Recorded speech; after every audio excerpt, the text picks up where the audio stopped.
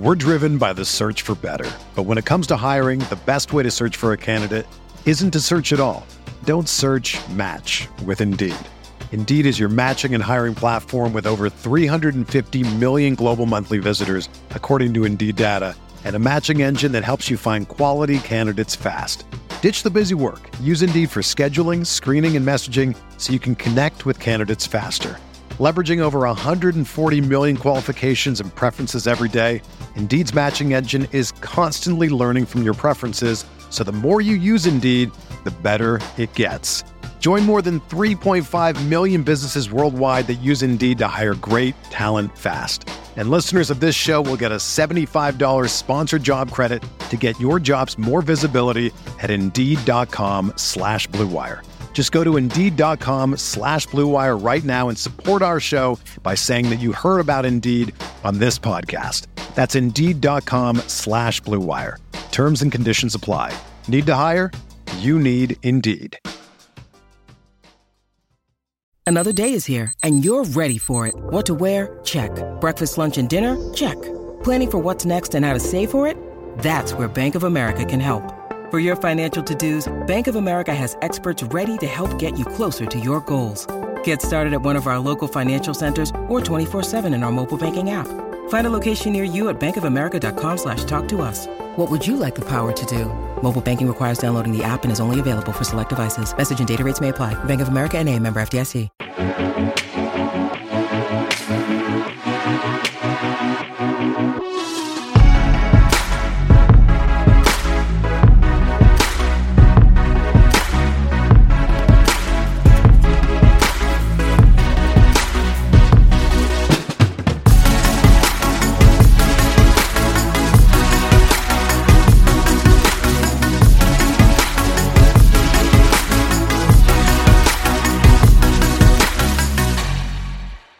Good morning, everybody. Welcome to the Roto Grinders NFL Food for Thought podcast.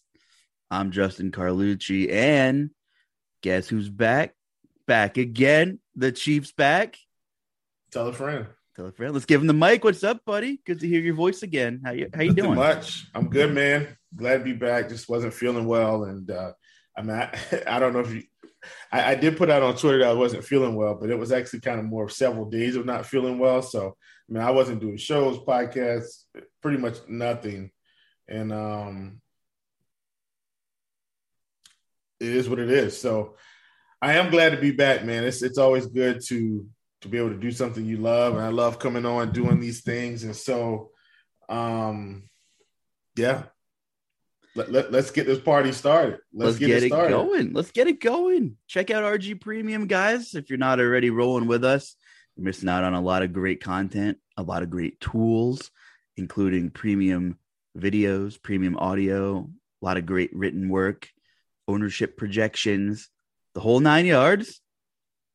Like and subscribe to the Roto Grinders Daily Fantasy Football Podcast as well, which we are a part of.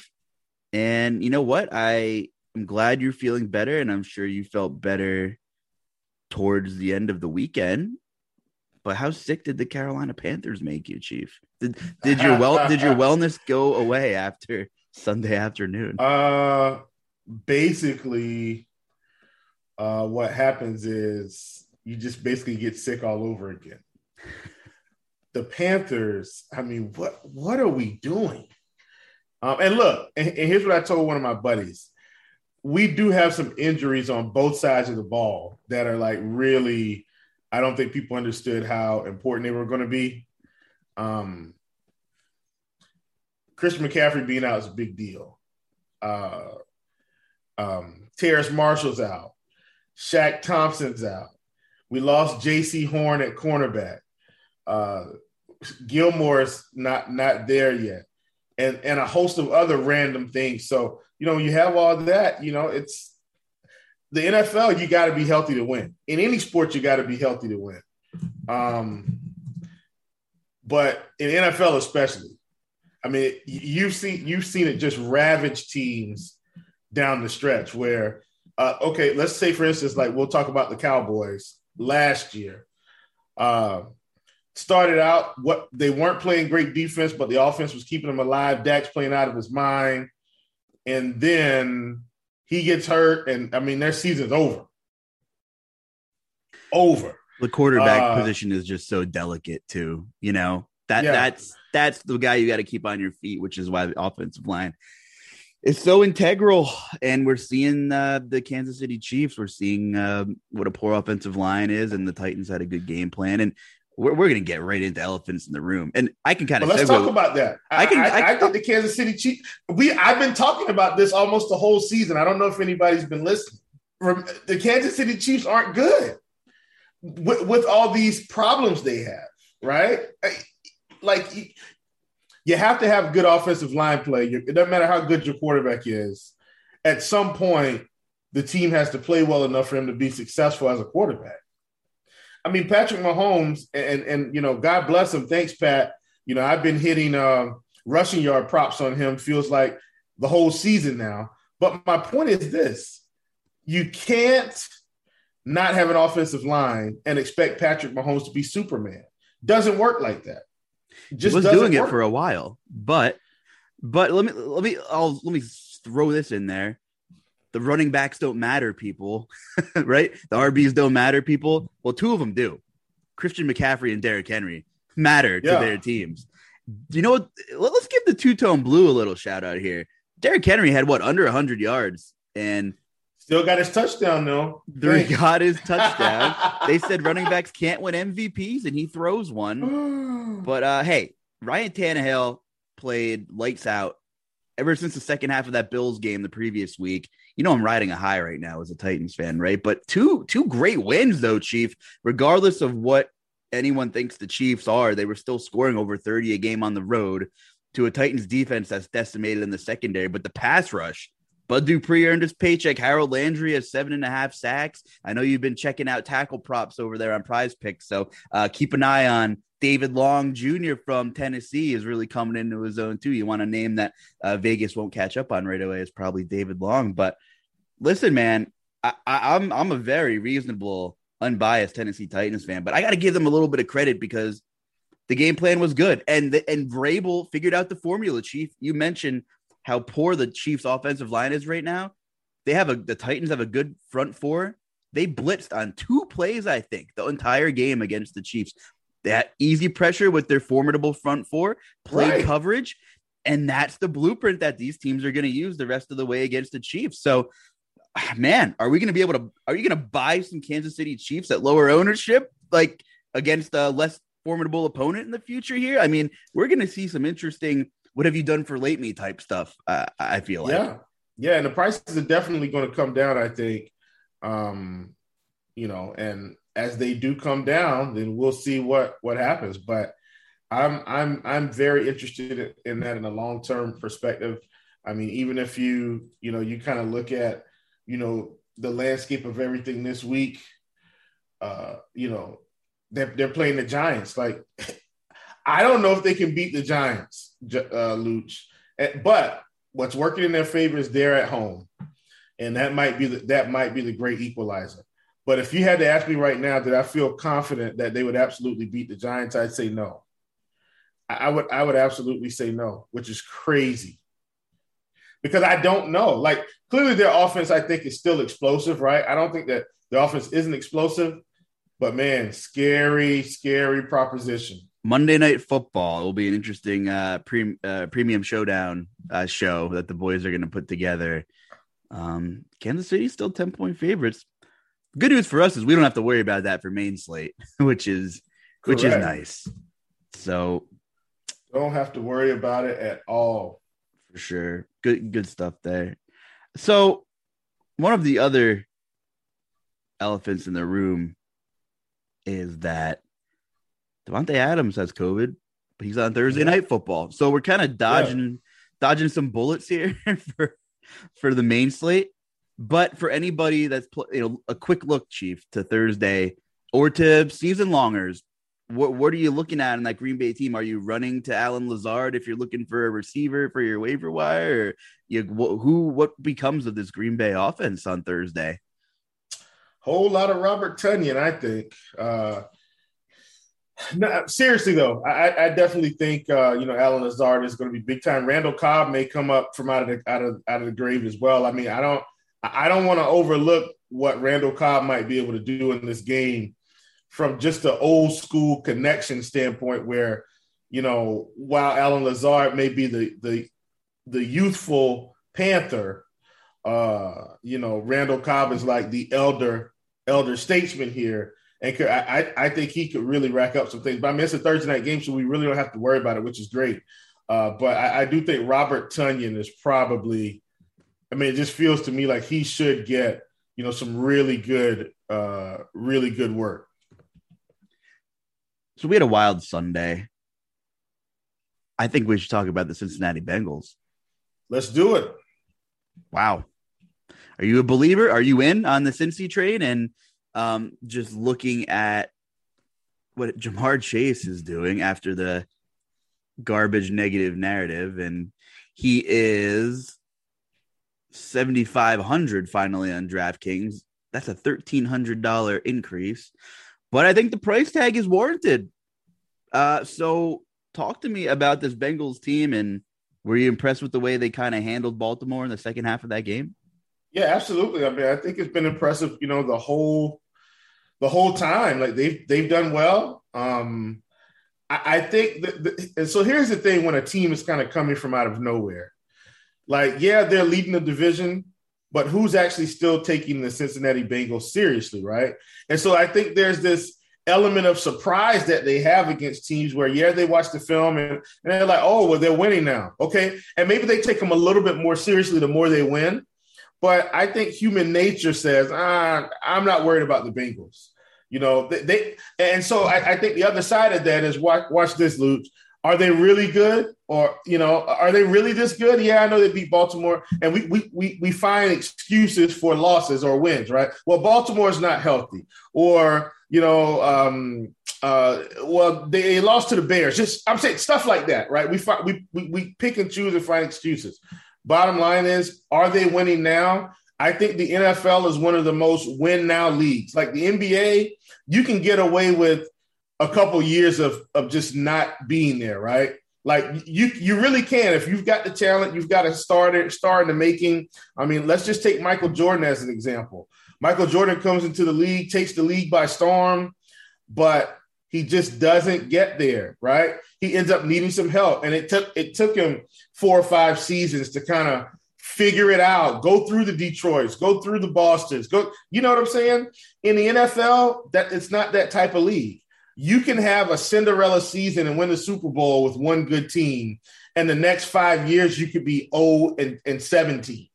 Like that's the NFL. And so I think, we can't compare them to the Patriots. The NFL isn't going to have 20 million dynasties like the Lakers or the Celtics or wherever LeBron goes. It's not like that, right? One guy can't completely change a franchise. He needs help. Well, guess what? Cincinnati went out and got Joe Burrow. You know what? Let's call him Joe Bengal. I love it. Joe Bengals, some help. And all of a sudden, the offense takes off. Well, guess what happens when one side of the ball is like just dominating? The other side says, look, man, we got to do our part. And they did, make some moves on the defense. The defense isn't just playing better by happenstance. They went out and made some moves to get better. But once again, they're playing complimentary football, won a big game on Sunday, and Joe Bengals is probably smoking a cigar every game at this point. He's in the house. Jamar Chase is there. T. Higgins is there. Tyler Boyd is there, right? Joe Mixon is there. I mean, and look at all these acquisitions and guys they picked up over time. Who knew C.J. Uzomah was a star? He was there when Andy Dalton was there. Like, I think people forget, he's just coming in and making everybody look great. Joe Burrow, ladies and gentlemen, a.k.a. Joe Bengals. There's such a domino effect in the NFL. It's amazing when you have a competent quarterback, but you need a competent play caller. Zach Taylor, probably a little under-recognized to the public, but everything goes in hand. We talk about it all the time. You could have all the talent in the world, but a terrible head coach, terrible coaching tree. or you could have good coaches who unfortunately are just given the short end of the stick because they don't have the talent. They don't have the GM. So just a great all-in effort job by this organization from the top down, from the draft selections that have been home runs, to putting together a little bit of a formidable defense. With the way the offense is actually moving the ball in Cincinnati, that defense isn't left in porous field position every single time they're out on the field. So it's just awesome to see Ja'Marr Chase come in and really he's the alpha in this offense. The first couple weeks, it's like, well, he broke a big, long touchdown, but he has 43% of this team's air yard market share. Now, T. Higgins has 29%. I don't want to say Tyler Boyd is an afterthought. You hear people saying Tyler Boyd's not good, but he only has 18% of the air yards. But when you bring in Ja'Marr Chase, could be a superstar in this league for the next 10 years, Chief. I mean, God, he grades out number one, top five, whatever, in man coverage, which is probably the most important metric determining how good of a route runner somebody is. I mean, the guy's just absolutely dominating. And when we get into our recipe for success, I think we'll talk about some Bengals because they're on the road against the Jets as 10-point favorites who just made a trade for Joe Flacco. So I have a feeling we might be talking some Joe Mixon defense correlations a little bit later for some optimal-ish type builds. But yeah, super impressed. Ja'Marr Chase, alpha receiver in that offense. Turns out he can catch the ball, folks. Joe Bengals and Ja'Marr Chase. Joe and Ja'Marr Bengals. I mean, this is exciting. And really, what a monumental win with some of the struggles we've seen Pittsburgh have, right? Baltimore's decimated with injuries since training camp, and Lamar's been doing the best he can to backpack that team. And, of course, you want to talk about being decimated with injuries, the Cleveland Browns, folks, who still got the job done on Thursday Night Football. Product of a great offensive line, Chief. Just crazy stuff there. It's cool to see Cincinnati doing well. Give me one of your elephants in the room since I was blurting a couple out to you. Well, I mean, I know it's NFL, and this is a secret elephant in the room that I don't feel like it's not going to impact us right now. But at some point, I am starting to get I'm starting to get the feeling that this is going to be a big deal at some point. And that elephant in the room is, when is Deshaun Watson going to be on an NFL team playing quarterback? And, I've got some thoughts about it. You look over the league and you say, well, who needs a quarterback right now where maybe, and remember, he has a no trade clause, so he's not just going anywhere per se. You get what I'm saying? And so you're looking around the league and you're saying, where can he go today and possibly just kind of pick up an organization? And on the surface, there's really not a whole lot of contenders, right? There's not a whole lot of contenders. Are the Browns one of those teams he can go to? Maybe, but they're going to have to pay him a lot more money than they're going to have to pay Baker Mayfield. But here's the big thing with and I've talked about Baker. Here's the big thing. The Browns, I don't think the Browns want to pay him the money.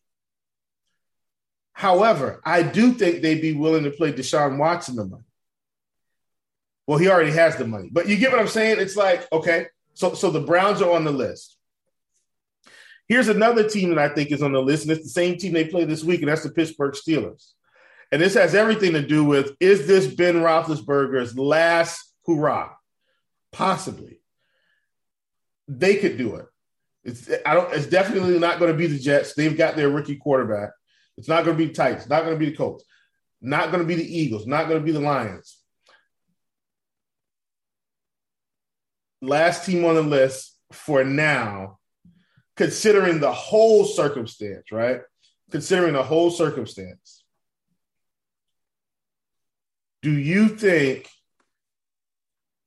hear me out, do you think the Denver Broncos would be willing to roll the dice and let me tell you why I say that.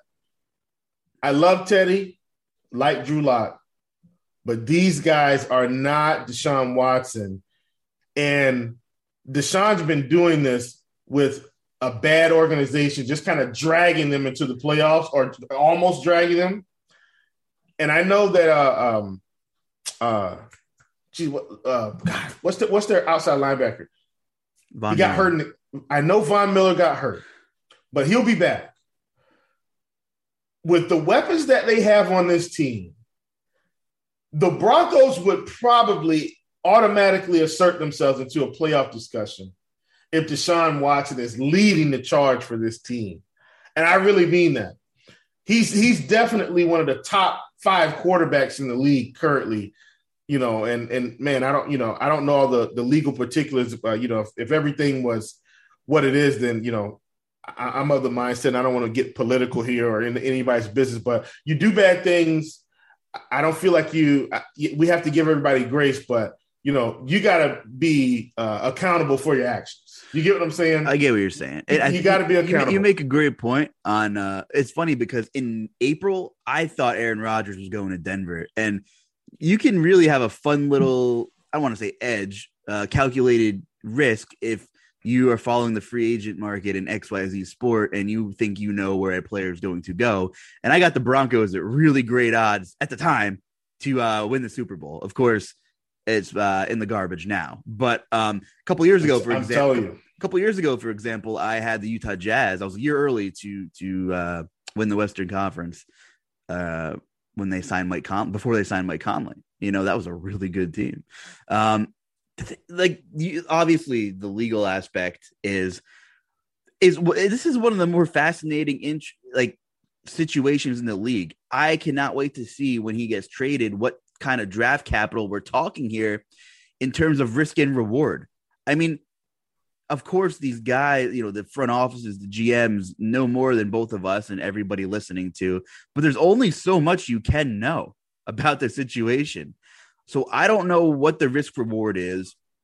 John Elway has been absolutely awful at identifying talent at the quarterback position, what blows my mind. He's the Michael Jordan of the NFL front office personnel, although Jordan's doing a little bit better now. I will give you that, but it was a rough start for Charlotte. No, but here's the thing. But is Elway willing to stick his neck out with a guy who's owed $35 million next year, who could go to court this summer and never play a snap in a Broncos uniform? It would be the biggest, it would be the worst move of all time, potentially. What is not if they win a Super Bowl this year? It wouldn't be. How high is the risk with Deshaun Watson?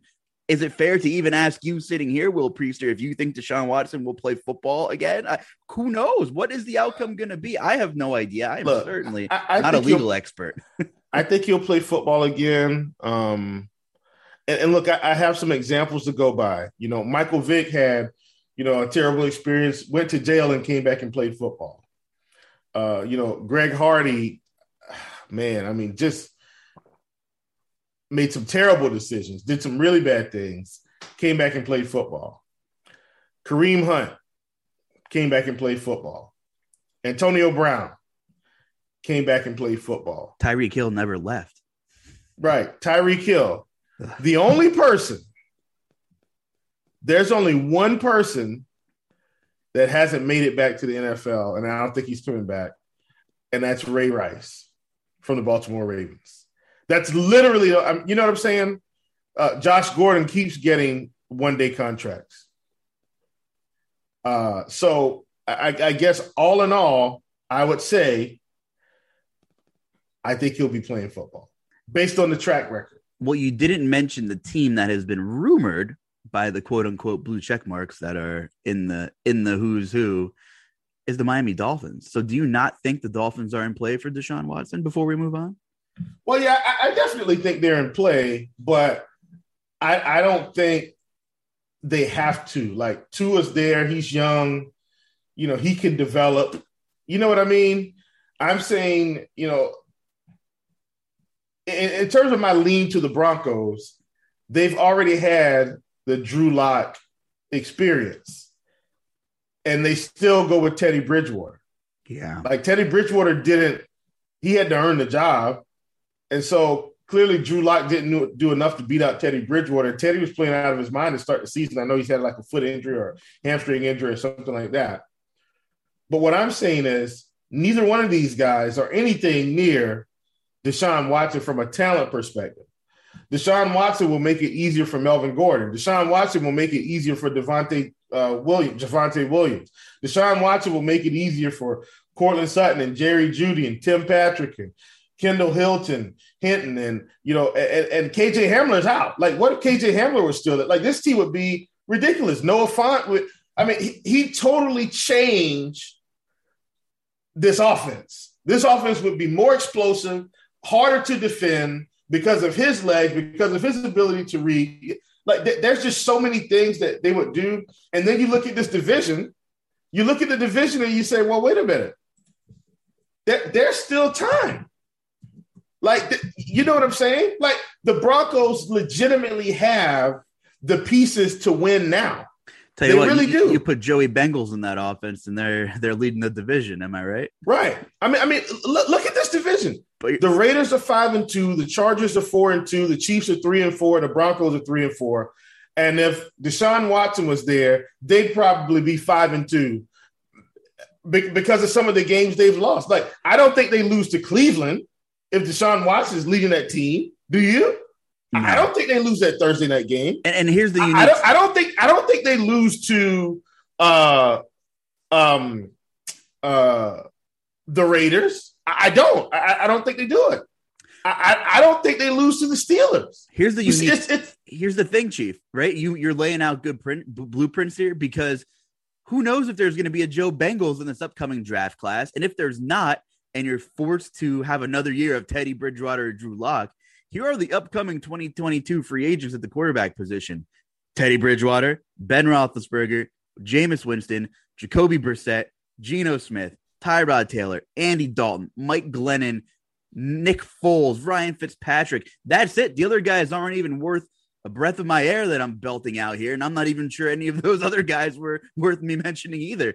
That's it. So unless you find a Joe Bengals type guy to turn it around, what a waste of another talented skill position group of a year it would be for the Denver Broncos. And you're absolutely right. So I guess when you factor in, there are no quarterbacks coming off their contract, and most competent quarterbacks don't even get to that point because the GMs say, we got to pay this guy now. I keep going back to my homerish ways, but John Robinson paid Ryan Tannehill 2 years ago. And everybody said, wow, he got overpaid, but now he's like the 13th highest paid quarterback, which is fine for Ryan Tannehill. So, which makes me even more impressed with the way that the Rams went out and got Matt Stafford in that trade this season. And I want to talk about the Rams who just got in hole early. By the way, the Deshaun Watson discussion was great and relevant because whatever week that news drops between the time we drop this podcast and Sunday, the slate will get flipped on its head because we won't know who's starting quarterback for what team. We won't know if Deshaun Watson's going to get acclimated right away. Like, let's just say he gets traded to Miami for Tua, right? Like, there's a chance that Deshaun Watson won't be ready and they start Jacoby Brissett or whatever. I think that's the right move. I don't think he's going to come in and start right away. I think that's fair, right? Like, you're not going to start Deshaun over Jacoby Brissett week one unless you're basically gonna do like we talk about with Aaron Rodgers and let him get in the huddle and draw plays in the dirt. Like that's the only way you're gonna let this happen, right? No way you let him come in and start week one of him walking in the building unless there's been some backdoor things going on where he's like, on a secret black deep dark web Zoom call already learned the playbook. Anything's possible. Honestly, in this day and age. Anything's possible. Oh, man. But Kevin Garnett reference, everybody, if you didn't know where that came from. The big ticket. Listen, that discussion was warranted and a lot of fun because the slate will get flipped on its head whatever week the trade happens. And I can't wait to see the risk reward, draft capital type move that someone's willing to make to acquire someone with top QB, literally one upside, but also may not play a snap again despite your good research. I'll be honest with you. Look, man, I have nothing against Baker. I've told you this is my last point. I've told you my reason for Baker. I didn't feel like Baker was like elite, but I felt like I was glad Baker's got his chance, and I felt like the organization's been fair. Better coaching staff. He's playing better. Now he's just hurt, but he's still not Deshaun Watson, right? I think the Browns are probably the best. I feel like they have the most bang for the buck because the Broncos, the Texans, what do they have going on? Like David Mills is starting right now. Tyrod's there. I think they could make some trade with some other pieces to get him in Cleveland, who's also ready to win right now with Odell and those guys are hurt, but Odell, Landry, the tight end group has a good running game, right? So Deshaun shouldn't have to run all around the field. He's going to have more of a play action type offense that's going to keep him clean most of the game and preserve his career. He's got the arm talent.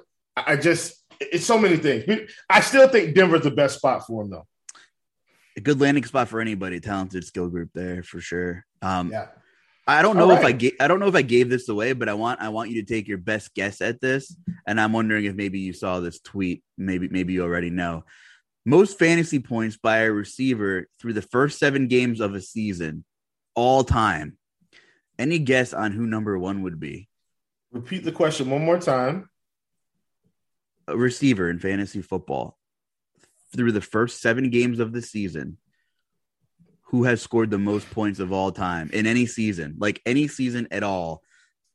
Who do you think would be the all-time leader through 7 games of any season? I'm going to play multiple choice. I'm going to go A, B, C, D, and then I'm going to do it myself. Okay.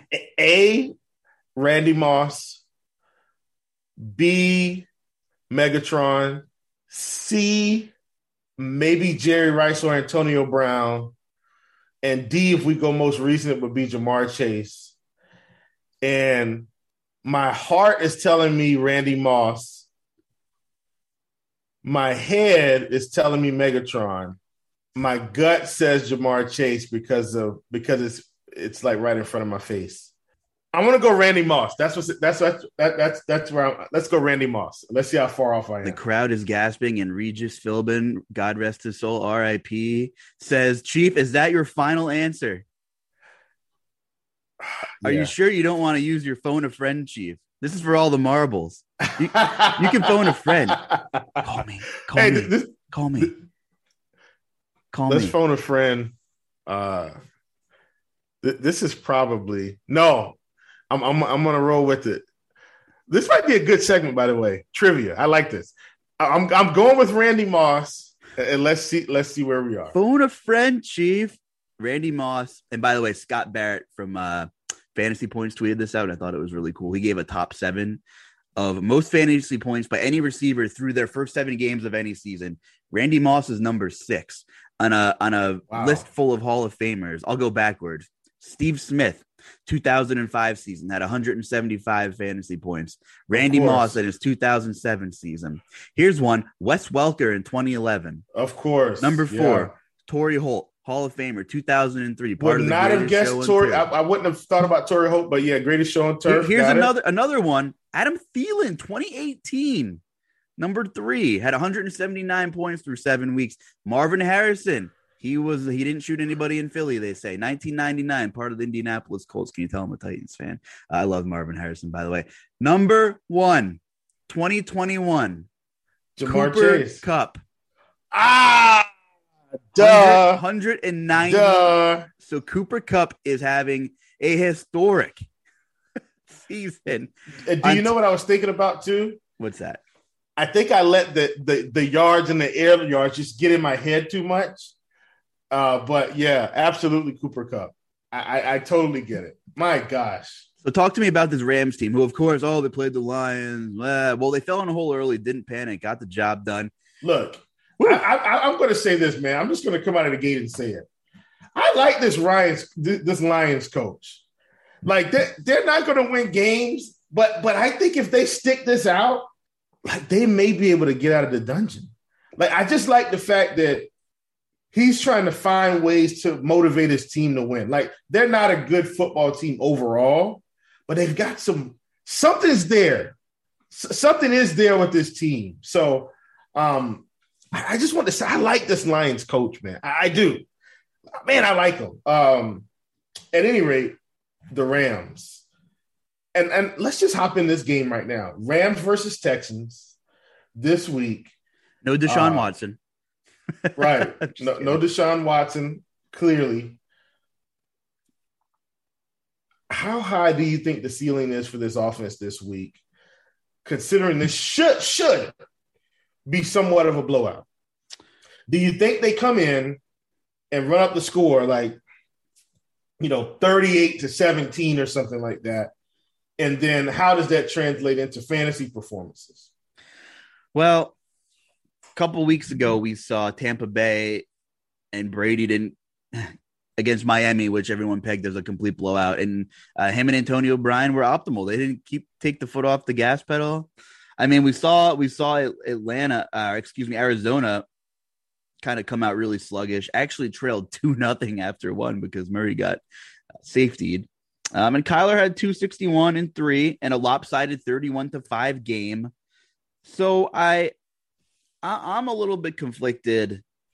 I think it's a price thing for me. The thing is, Chief, like, what if Cooper Kupp comes out and catches the first 3 touchdowns and it's only 21-0, right? So, like, I still think you can play guys in these big game scripts because you don't know when they're going to score, what the situation is going to be.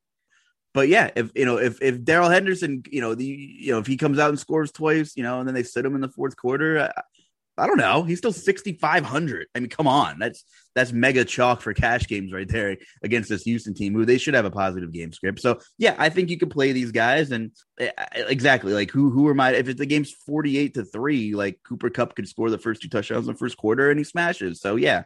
I think you can play guys in these types of games. It's an interesting conversation. Yeah. What's your take on that? Yeah, I mean, I like it. I just kind of wanted to get your read because, Cooper Kupp is now $9K, so he's pretty expensive. Yeah. And he should be, right? Like this isn't one of those, he's $9K, why is he $9K? Like we pay $9K for Devontae Adams all the time. So, Cooper Kupp, the price is warranted. And now he's just in that price range where he has to perform. If he doesn't perform, the 9K is going to tank your lineups, right? And so how willing are we to pay the 9K in worse matchups? Because I think what we're banking on is either the game staying closer than we think or him just, really kind of piling it on early and then kind of cruising later where he can pick up a catch or two for 6 or 7 yards at a time or 8 yards, you know what I mean? And kind of not have to get in the end zone late. So that's kind of where I am on that game or that particular offense. Do you want to move to a different scenario or are we good?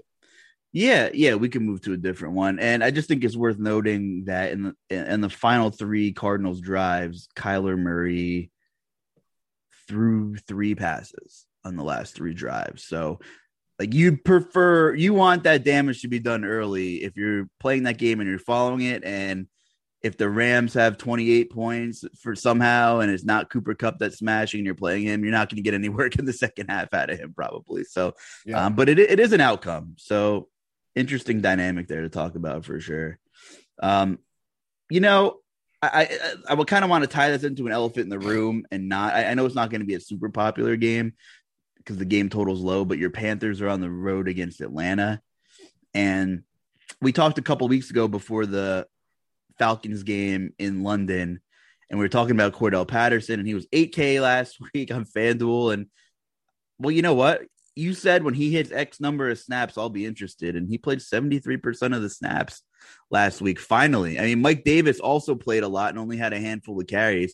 But here's the thing. I mean, this is how Cordell's being used in multiple ways here. Earlier in the season, he was not out wide a ton, but week 5, he had 15. I'm looking at PFF stuff here, by the way. He was lined up. He played 15 snaps out wide, and he played 3 in the slot, 4 in the inline. So he had 19 snaps not in the backfield in week 5. He had 24 snaps in the backfield. Pretty much an even split. And then I look at last week, and I'm like, well, how's Mike Davis on the field too? And Cordell still had a ton of carries. I think he had 15 carries and like 5 targets, or 14 carries and 5 targets. So he had 19 total opportunities last week. Well, he was in the backfield for 21 snaps via Pro Football Focus. out wide for 17, in the slot for 7, and in line 1. So he is everywhere on the field, the definition of the Swiss Army knife. Like, he's what NFL teams wanted Dexter McCluster to be 10 years ago, name drop. And it just didn't. Dexter McCluster. They wanted Josh Cribbs. Like, if Cordell was playing in the Josh Cribbs era, he would have been Josh Cribbs on steroids. And Josh Cribbs was a great kick returner. And he brought the Wildcat to the league, which was pretty interesting. So, well, and guess what? Let's take this one back. What about the guy from the Steelers? He was kind of a Swiss Army knife type player. Antoine Randall L. Yes. My man could throw the ball. Was he Appalachian State? Now we're going way back. Yeah, Antoine Randall L. And then, you had the Steelers kind of were doing this for a while. Even when they took Randall L went to Indiana. My bad. Indiana. Yeah. Even when they took Hines, he was kind of like that in Georgia, right? Like, just kind of do it all type guy. Like, those guys are far few and in between now. So are you interested in a guy like Patterson, like, who's just going to play everywhere? He'll be involved in any type of game script. Now, Vegas thinks it's going to be an uglier game. The Panthers, more than anyone probably in this industry here. So we're struggling. I've watched every game in detail too, not just for fantasy, just to see what's going on. First couple weeks of the season, we look like. And I don't even say I want to maybe say games 2, 3, maybe 4, we look like world beaters. Because the first week of the season, we played the Jets and we're kind of stifled in that game, but we pulled out the win. Or we're in control of the game and we still won the game. Defense was playing pretty well. Darnold was playing fine. I think because of the lack of, and I'm just going to say it, I think the lack of Christian McCaffrey on offense has hurt this team significantly. Christian McCaffrey was kind of the potpourri on top of the poop smell, if you will. He could basically shoulder the load in the running game. You just and the went passing poop game. smell and followed it up with shouldering the load, man. I can't make this stuff up. Yeah, man. But I just think he did so much on offense. And look, I was one of those, and I'm going to be honest with you, and I think I've changed my mind because of how this team looks. I was one of those guys that said, look, man, we can't use McCaffrey this much. We just can't. We've got to do something. We got to spread the ball around. And by spread, I mean not throw it to him like 5 times in a row. Like let's at least get other guys involved so he can run the ball, so he can get some of those RB option routes. And then I was reminded just last night as I watched the Saints-Seahawks game that if you have a weapon like Christian McCaffrey or Alvin Kamara, they're the best weapon in football. You have to use them.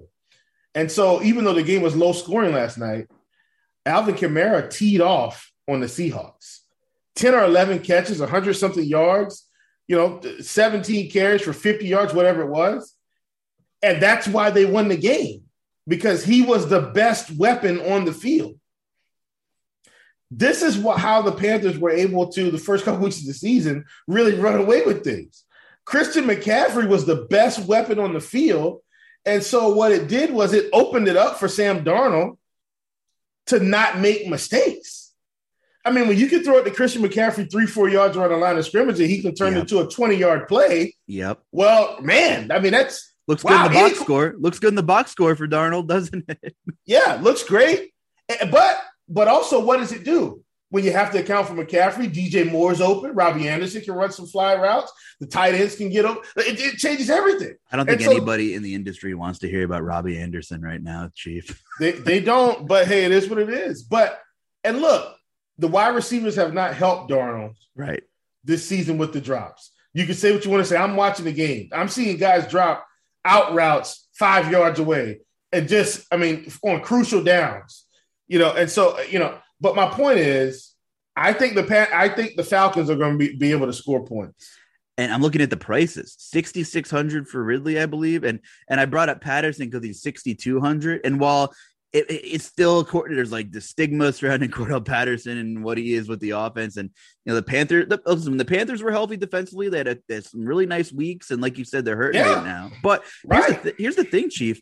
First 4 games that Patterson played, great receiving numbers, 2 targets, 7 targets, 7 targets, 6 targets, but he had single digit carries in the first 4 weeks. He had 27 carries in the first 4 weeks. Last 2 weeks, he's had 28 carries. So we're talking like middle of the road RB1 numbers in this league with 14 touches each of the last 2 weeks. And he's also had 14 targets. He just didn't have much to show on the receiving end. In the Miami game, he had 5 targets for 2 yards. He's had, other than week 1 against Philly, he had 13 yards in the air in week 1, but he had 58 yards, 82, 60. Patterson, and if he continues in this role, seems 70% of the snaps again with pushing 20 total opportunities with the backfield and out wide. He kind of has a high floor, and his touchdown equity, I think, is probably much higher than it was in the first 4 weeks. So I'm kind of want to peep the sports book and almost take a Cordell Patterson anytime touchdown kind of thing maybe too. So I think those price points are really interesting in a game that might not seem appealing to the public. The thing about the Falcons, this is the last thing I'll say about it is, their prices are coming up and, our guys' prices are trending down. And so it kind of makes for an interesting little stack. Do you think Sam Darnold is going to, come out and play okay this week because we need it in a division game? We're still right there. We're not out of anything. We've already beat the Saints. So if we beat the Falcons, we're still in the thick of things in the division. But I do think Atlanta is going to be able to score some points. And let me say this last thing too about Darnold, because remember, I like to give everybody a fair shot, right? Sam Darnold was in the Jets with what I consider to be a bad coaching staff, and now I consider this to be a better coaching staff. And so I do think he can play better. But they put in PJ with, a respectable amount of time left in that game. And we saw the same results. It's not like PJ Walker came in and led us to 2 touchdown drives. It was literally the same results: running for his life in the backfield, getting hit, not completing passes. What that tells me is we have significant offensive line problems right now. And once again, look at Patrick Mahomes with bad offensive line problems. Look at Deshaun Watson when he had bad offensive line problems. He was running for his life. Russell Wilson. Look at Russell Wilson. Look at Tom Brady in New England with bad offensive line problems.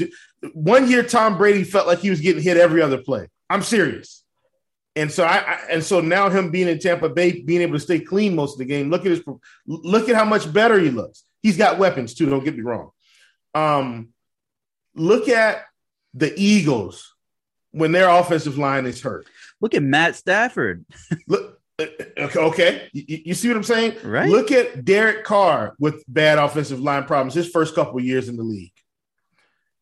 The list goes on and on. Look at Joe Burrow last year with bad offensive line problems. Joe Bengals. Ladies and gentlemen, you got to spend some money for the guys up front if you want your team to be successful. And those are the guys you're not going to recognize in your local Walmart. You're just going to look at them and say, "Man, do you play football?" But you're not going to know that they're the offensive lineman for some, spectacular sports team. That's your team's John Stockton from the Dream Team. They can get out, roam the streets, go to the theme park, take their family out to dinner, go shopping, and do it all. But they have to get paid. Because if not, your team's not going anywhere. Listen, man, Brady's offensive line in New England was so good. I was thinking about this the other day. He most times not had a great offensive line. They made credit card commercials about his linemen and stuff. Remember those? His linemen had commercial spots. So good for Tom Brady for staying clean most of his career. His jersey didn't have to go through the wash a ton. The funny thing about this slate is a lot of the high-powered offenses are not on the main slate. Green Bay and Arizona, Thursday night. Sunday night, we have Dak Prescott and the Cowboys. Don't have to worry about that calf injury, but all the offensive firepower on Dallas. And the Chiefs are Monday night. And Chiefs are Monday night. And Minnesota with Dalvin, Jefferson, and Thielen on Sunday night as well. So, but there's still a few. Right, so let's go. The Chargers are still there. The Chargers are there. Let me hear about them. I know we spent the Rams are still there. Yeah. The Tennessee Titans are still there. And let's talk about that game. Can we just talk about that one? And then that'll be my last game of the week. Here's why I want to talk about this game. And the Bills are still there, but they're facing Miami, who I think they should handle. Well, go ahead. Here's why I think this Tennessee Colts game is so important. We've seen Carson Wentz in a rough game play fairly well. And I'm saying rough weather conditions. This week at home, both teams in the dome, I'm expecting this game to have points. Like it's at 49 right now. I would be on the over on this game currently. Here's why. I think Carson Wentz is playing better than we think. And I think we keep trying to compare him to his Eagles playing day, but he's not that guy. He's a different guy in this offense. Look at how the turnovers have come down. Look at the week before when he had to push the ball down the field and he threw for over 300 yards against Lamar Jackson and the Baltimore Ravens. I think this is a different scenario. He's got a running game that he can lean on some. He can take some shots. He's got this interesting trio of wide receivers that aren't the big names, but these guys can ball. Now, Michael Pittman isn't like, they're not calling him Jamar Chase, but secretly he is balling, right? 5,300 on DK. He's balling. I look at this game. The Titans are going to be able to score points. They're going to score points. I think this is one of the possibly early in the week. We'll have to see how ownership shakes out. I think this is possibly one of the sneakier games on the slate. And as it stands right now, I'm willing to go into the week with Carson Wentz and Michael Pittman stacks, with some Derrick Henry run backs, some A.J. Brown run backs, some Julio Jones at 5,800 run backs. I'm getting really excited about the pricing here because I can get what I consider to be the best running back on the slate with a sneaky, high-powered offense that can get there. And then I can mix in a Cooper Kupp if I want. I can mix in a Keenan Allen if I want, who's also 6,500, right? I can mix in a Mike Evans or a Chris Godwin if I want. Like, these are the things I can do. I might be able to get away with playing Kamara and Derrick Henry this week because of this game. Really excited, Luke. I'm done for the week. I'm going to close it out there with at least how I'm feeling about it. What say ye for your hometown Titans versus the Indy Colts? I think it's going to be pretty fascinating because when these two teams played initially, Tennessee played well, but Wentz was really banged up. They didn't even know if he was going to play come Sunday morning. I'm thinking he's a little healthier. Absolutely. They got oh man, who's the big lineman there they got back? Finally, Quentin Nelson's back. Oh yeah, oh, he's a dirty lineman too. Like Quentin Nelson's one of those guys you want. Like, he's going to be pushing guys down the field. Like, he's a nasty lineman. The thing is, the Colts offensive line is so much bigger, so much better than Kansas City's, that the Titans game plan is going to be completely different because they're not going to be able to just send 4 the whole game against Carson Wentz. And if they do, he's going to have a field day because he's going to have time. Now, this Titans defense is in the secondary is still really hurting. Christian Fulton, who has been really good this year, shut down Metcalf and a couple others. He's on IR. Caleb Farley, first round corner draft pick with a really high ceiling, tore his ACL, unfortunately, against the Bills. Their corners are in big trouble. So on both sides, though, unless the corners have come back from Indy, because Indy had some tremendous problems at corner as well. So, and the Titans line after the first carry week against the Cardinals and the Jets, they've only given up 2 sacks the last 2 weeks. So they've really started coming around. So if both quarterbacks have a little time in this game, I think we're right. I think we're going to see some points, and I like the over in this one too. Talk to me about the Bills because Josh Allen probably has the highest ceiling in general on this slate at quarterback. And it's kind of the same situation. Huge spread. Can you play these guys if it's a blowout? We know what Allen does to Miami most of the times they play. So how do you address this game with the 13.5 point spread right now? I think for me on this one, it's more of if you're building 150 lineups, take a shot on what may be one of the best offenses on this slate, and you might be able to catch some lightning in a bottle. Like Josh Allen to Diggs with Cole Beasley, Josh Allen to Diggs with Emmanuel Sanders, Josh Allen to Diggs, I don't know, maybe Tommy Sweeney or something like that, because what's going on with Dawson Knox. But I'm just saying, like, I think that's the way you build this. And maybe you run it back, maybe you don't, right? Maybe you could run it back with Mike Gesicki, but maybe you don't run it back with anyone, because this team could legitimately score 38 to 40 points and Miami score a touchdown. And the cool thing about Buffalo is not only is their offense spectacular, their defense is pretty good too. And so, the thing is, when they get a chance to feast on an inferior team, they're going to do that. And I do think the Dolphins, from an offensive perspective, is an inferior team currently. And so I think the Buffalo Bills on both sides of the ball should have a good day. I'd be willing to roll Allen, Diggs, and another receiver, and the Buffalo Bills defense all in the same lineup. I like that call. And why does it correlate? Because a lot of times we think, play the running back with the defense, because that is a form of correlation. But the Bills pass the ball a lot more than they run the ball. And when they're putting pressure on other teams, what happens? Quarterbacks feel pressed. They make mistakes. You get pick six opportunities.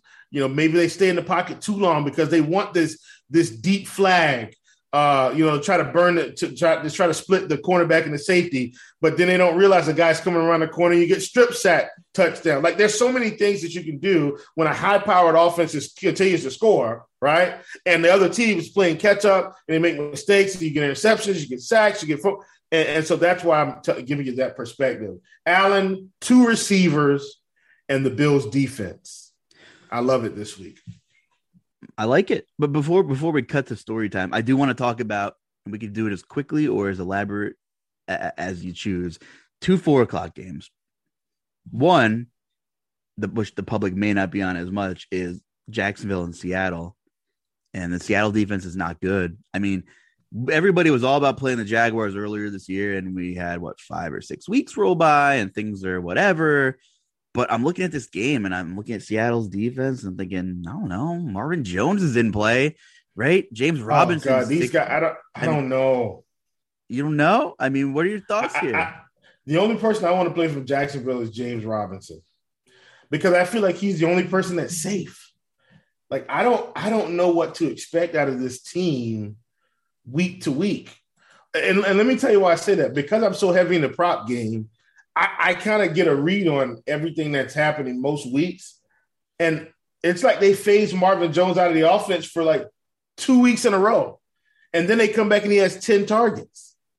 Now, he did have 9, 11, and 8, but then he went 2 weeks with 3 and 5. Last week he had 10 against Miami. What's he going to have this week?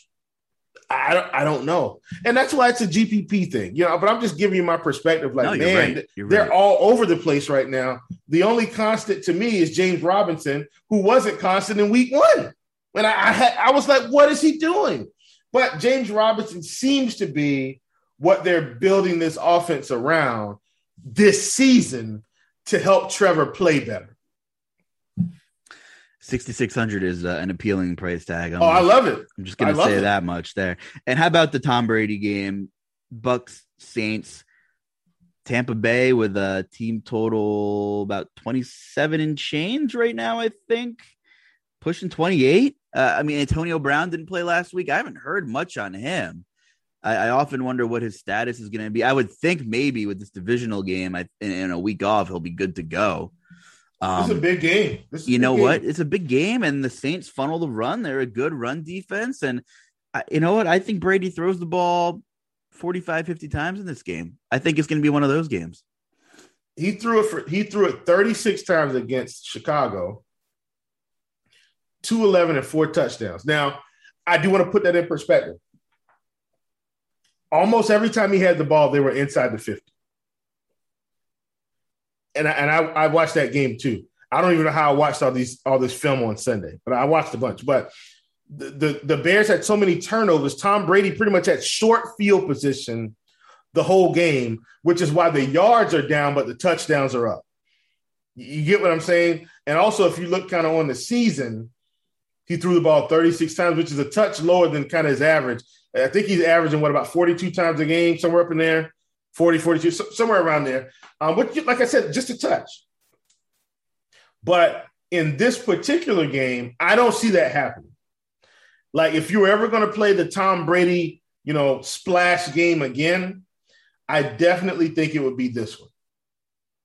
I'm with you. And the prices are really appealing. Chris Godwin will probably be pretty chalky at 6,400. Yeah, he was chalked last week at 59. So at 64, if Antonio Brown is out. Even if he plays, he'll carry ownership. But I think Brown would be an interesting pivot because there might be some unknown there, right? Mm-hmm. But yeah, sure. But you make a good point about the field position. And I think that's the biggest thing with – we talked about these games with the larger spreads. But like Buffalo, Miami is just prone to make a mistake or two. Like, maybe not sustain some more drives. Buffalo could be gifted, more touchdown equity, which is great for fantasy. And the same thing with Cincinnati, which we talked about Joe Bengals a little bit earlier in the show, which they is could why do the same thing, run it up and then have a seat. Is Joe Flacco going to start Sunday for the Jets?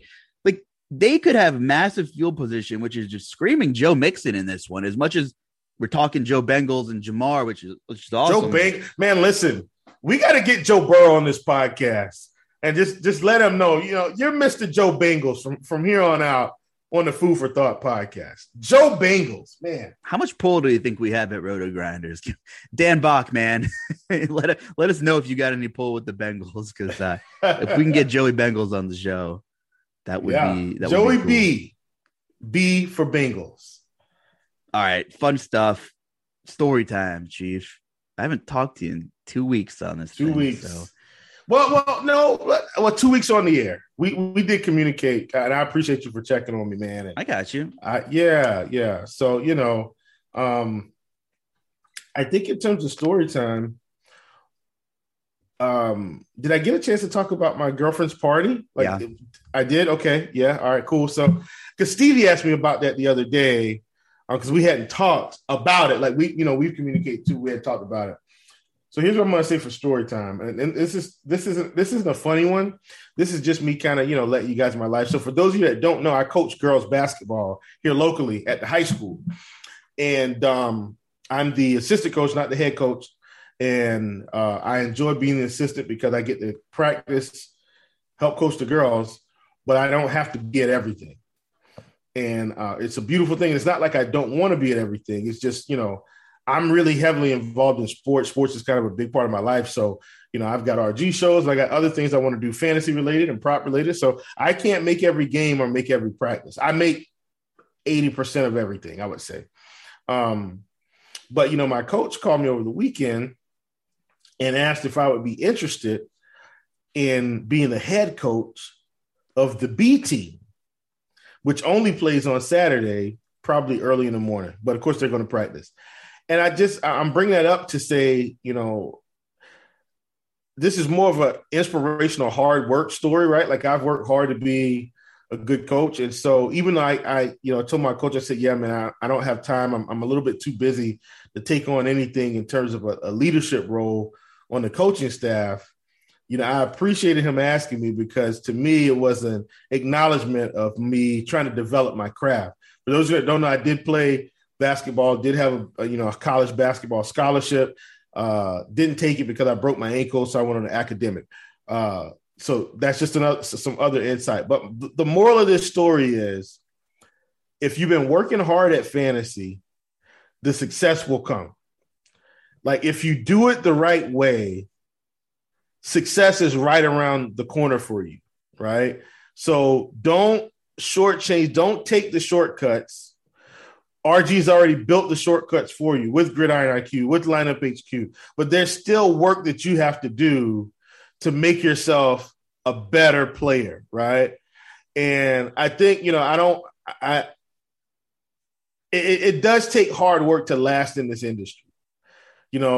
It takes hard work, and never get on cruise control, right? Don't let yourself get on cruise control, because then you make mistakes and you miss something, right? When you want it to be the best, or, you want it to get better, like you took out time and got better, right? And then you put in all this research, and then over time, sometimes your research can die down, because it's like, oh, well, I understand what's happening. I can just open up the slate and I know who's good and I know who's bad. Well, now you're just being like everybody else. And then you wonder why certain guys win all the time. Like, don't take your foot off the pedal. Like, push yourself to be the best version of yourself, and the success will come. Are you saying that's my story? Are you saying you put in 80 hours a week, like the industry chatter on Twitter after some of the greats were discussing the time they put in, and it was a good entertaining listen. Yeah, definitely not 80. And that's another thing. I've learned how to manage my time better as I've gotten better. Right. I understand that working hard doesn't mean working a long time every day. Do you know what I mean? Yeah. So, I think, and to each his own, for me, time is valuable. So I want more time doing other things than DFS. But when I'm doing DFS, I'm all in. I'm not getting distracted. Yeah. You know what I mean? Yeah. It's a tough thing to manage sometimes, depending on what your philosophies are, what your processes are. And yeah, sometimes there are not enough hours in the week with everything you have to get done. So if I put in 80 hours a week, I wouldn't. I just couldn't do it. Well, yeah, and let me say this too. That's why, and look, I'm sharing this story because I had to prioritize, right? Like, deep down inside, would it have been good to get my shot at putting my stamp completely on a team, even though it's a young team? Would that have been good? Absolutely. Like, do you know how that would feel as a coach to take these young kids and mold them into good players, win games, see development, see progress, right? And it's my team. Like, I get a chance to put my stamp. Like, that's fantastic. But I had to sit back and say, well, wait a minute. I love DFS. I love what I do here at RG. I love getting involved in Prize Picks. I love talking with people about props and this stuff. And I said, man, that's really going to impact this side of my life that I love as well. So I had to decide, hey, I'm not cutting off my DFS time for coaching when I'm already going to be coaching, because I'm still coaching with the JV team. I would just also be the head coach of the B team. Can't do it. Can't do it, Totally. So my story time is, I'm going to put you back on the mic, is an open-ended question for you. It's another fun one. So we know Tom Brady threw a 600 touchdown pass, and the fan gave it back, and there was like, oh, he lost his leverage when he gave the ball back. Well, everybody's quick to judge someone when they make a decision. That's what sucks about it being 2021.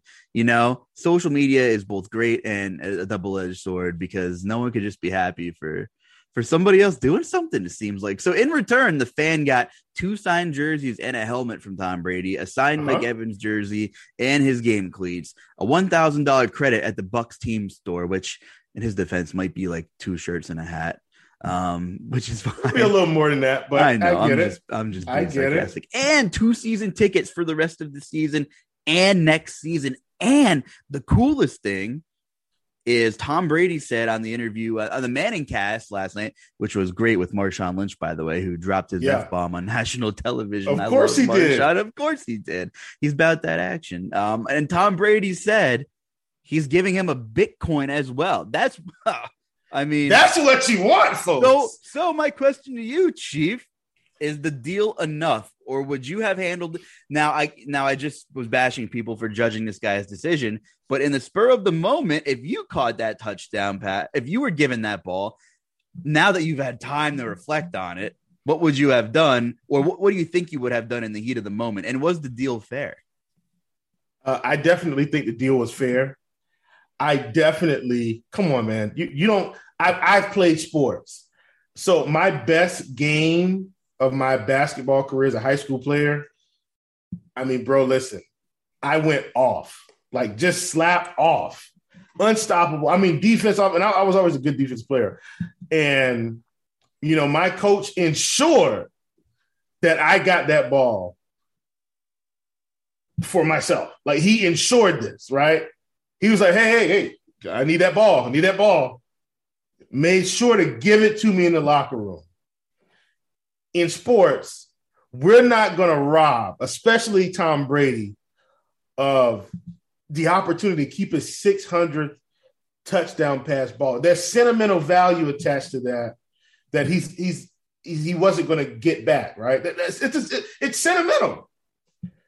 Listen to what he got. Listen to what he gave him.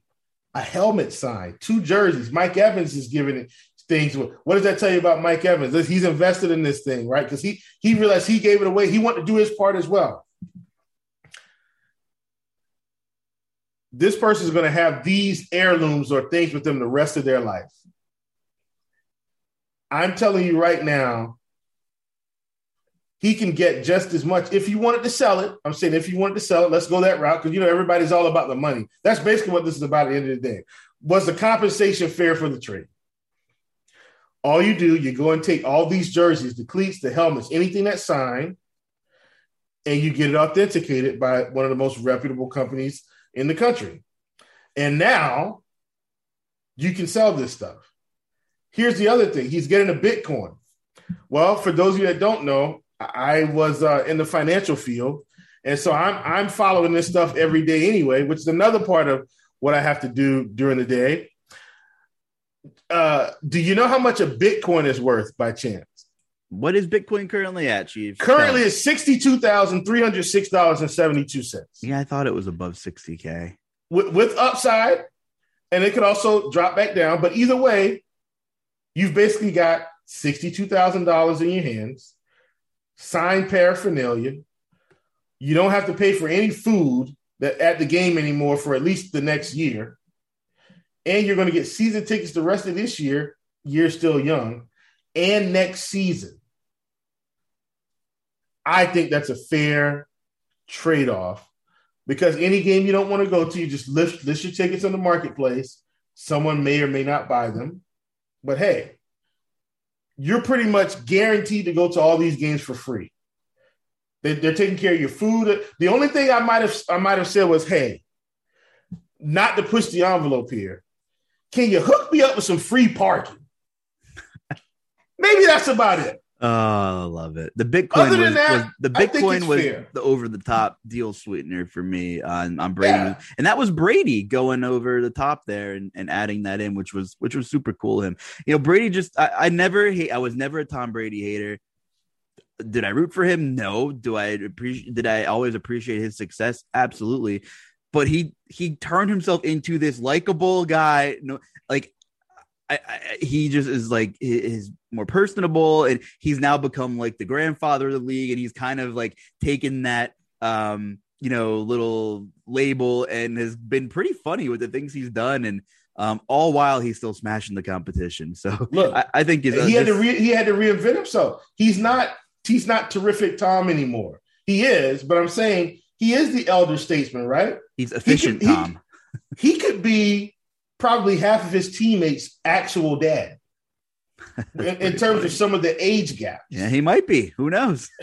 Who knows? Maybe he is. So, I think that's a big deal. And so I feel like Tom is like this, right? I feel like almost everybody liked Michael Jordan when Michael Jordan was around. Almost everybody. I feel like the poll was less of a split, maybe like 80-20. Oh, we love Michael because he was like the league, right? Mm-hmm.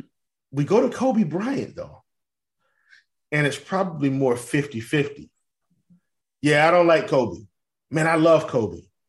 Here's the one thing everybody on both sides of the fence, though, agreed on. Love him, like him, hate him. You have to respect him. Absolutely. Right? And that's Tom Brady. Love him, like him, hate him. You have to respect his accomplishments and what he's been able to get done in this league and is still doing. And that's when you know for sure you're one of the GOATs. It's funny. You see those memes floating around that says, I'm going to tell my grandkids this was Tom Brady or whatever.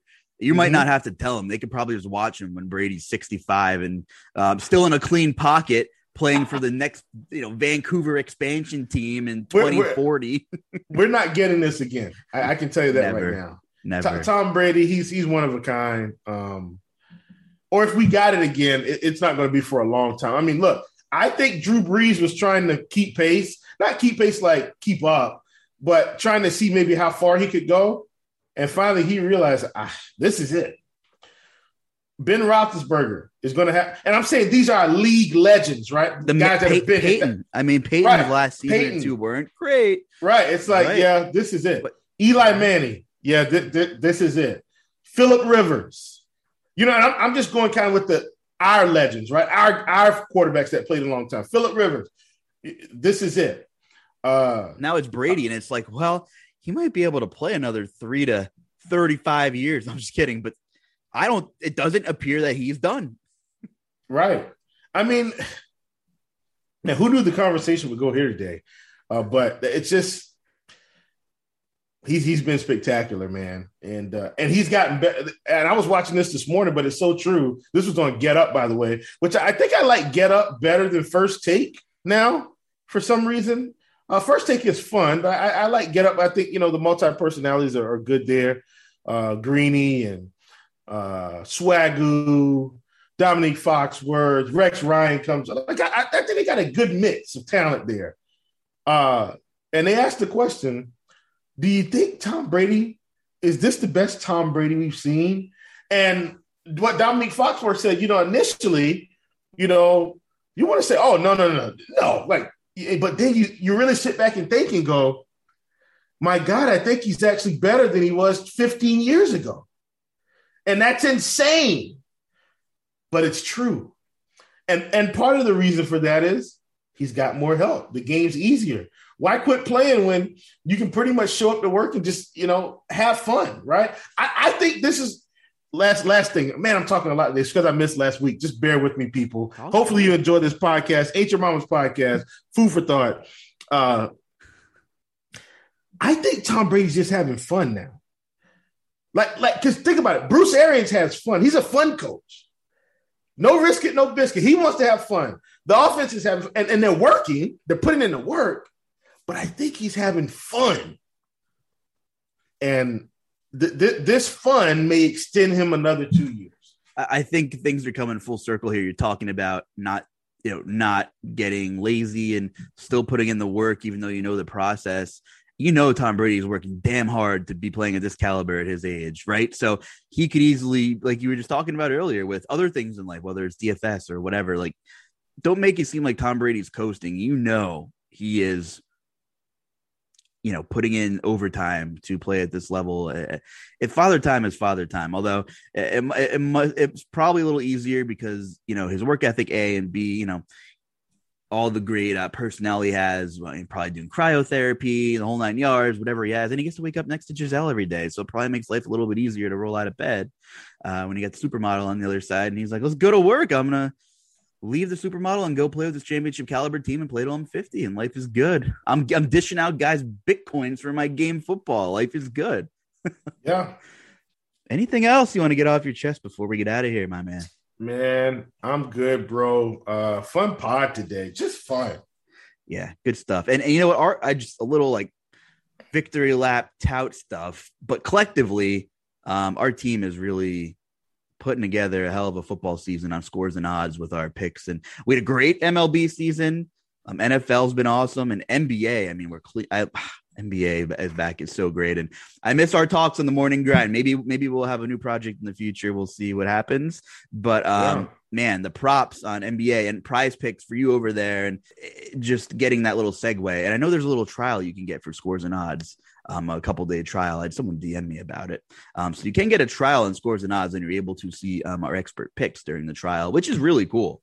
So you can see our betting picks and our write-ups over there. But more importantly, where can the people find you on Twitter, Chief? And, you do a lot of content for Prize Picks. I see you throwing some Thrive Fantasy stuff out there, and you're really booming in the prop market right now. Yeah, at Chief Justice 06. And by the way, Thrive is actually giving us an increased payout structure for the rest of the week. 4X on 2 for 2s. I think it's – hold on, let me look this up. Because when I saw it, I said, my gosh, I'm going to have to crank up some stuff on Thrive here this week. Payout, they got boosted payout structures for our props. 2 for 2 is 4X. 3 for 3, 7X. 4 for 4 is 12X. Usually 3.6, 6.2, and 11X. Man, get in there, people. Let's do it. I'll put a link out on Twitter today because I am going to be over there.